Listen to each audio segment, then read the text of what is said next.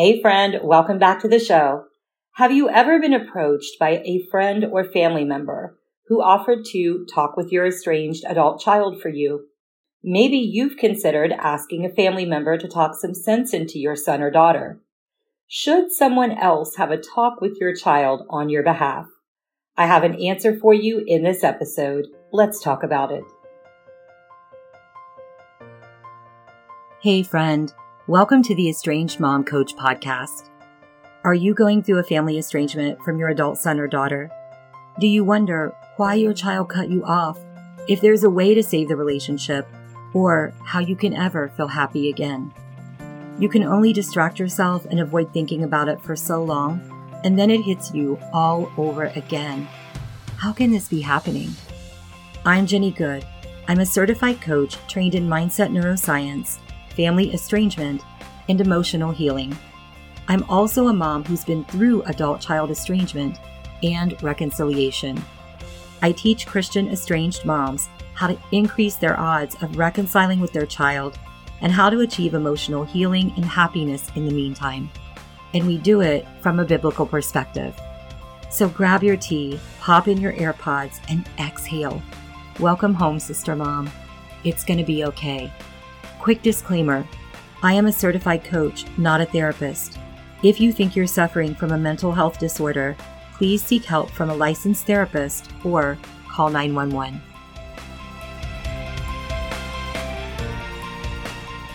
Hello, friend. Come on in and visit with me for a while. Thank you for stopping by. Today, as I am recording this, it's the first day of autumn.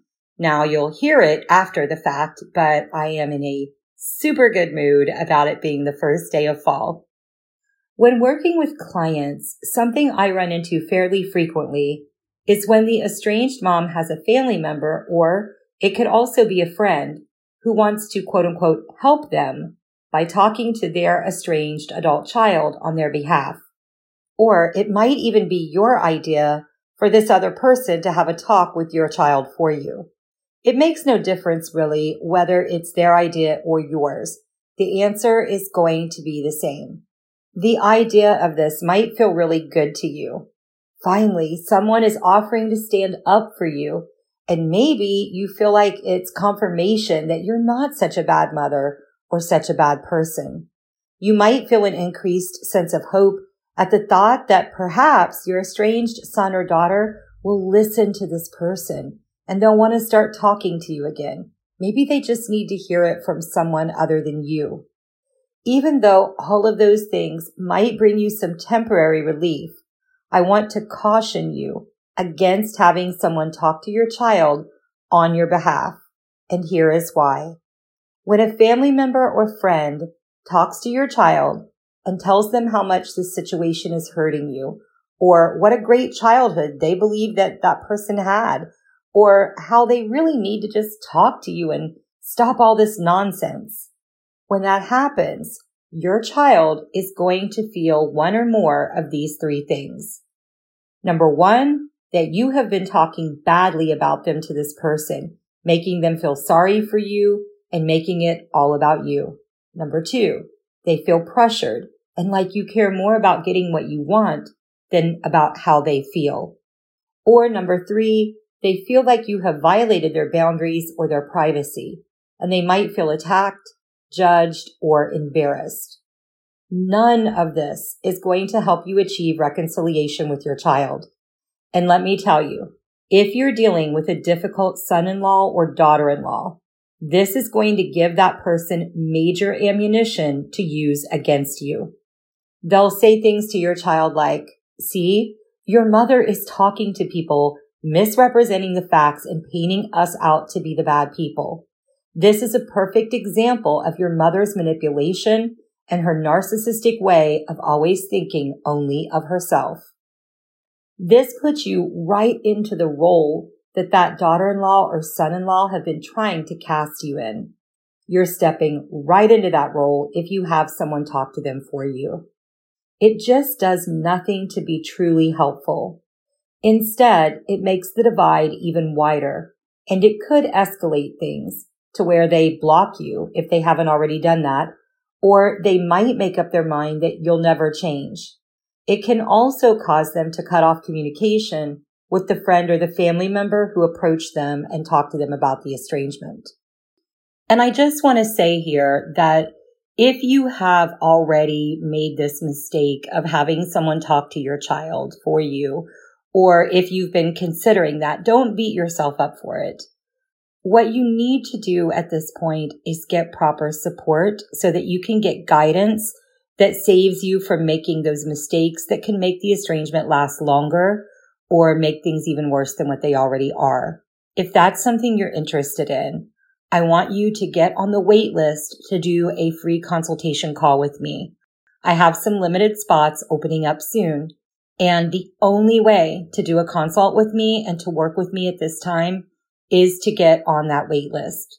To do that, go over to theestrangedmomcoach.com/schedule. And there you can enter your information and get on that wait list. Okay, so if your friend or family member wants to support you and be helpful, tell them that they can pray with you in agreement that the relationship will be healed. That's going to go much farther in helping you to end the estrangement than it will for them to interject themselves and try to change your child's mind. So ask them to pray in agreement with you that this relationship will be reconciled and healed. Now, a caveat that I want to include here, when I work with estranged moms, we go through several phases of their healing and getting them ready to reconcile or make those attempts at reconciliation.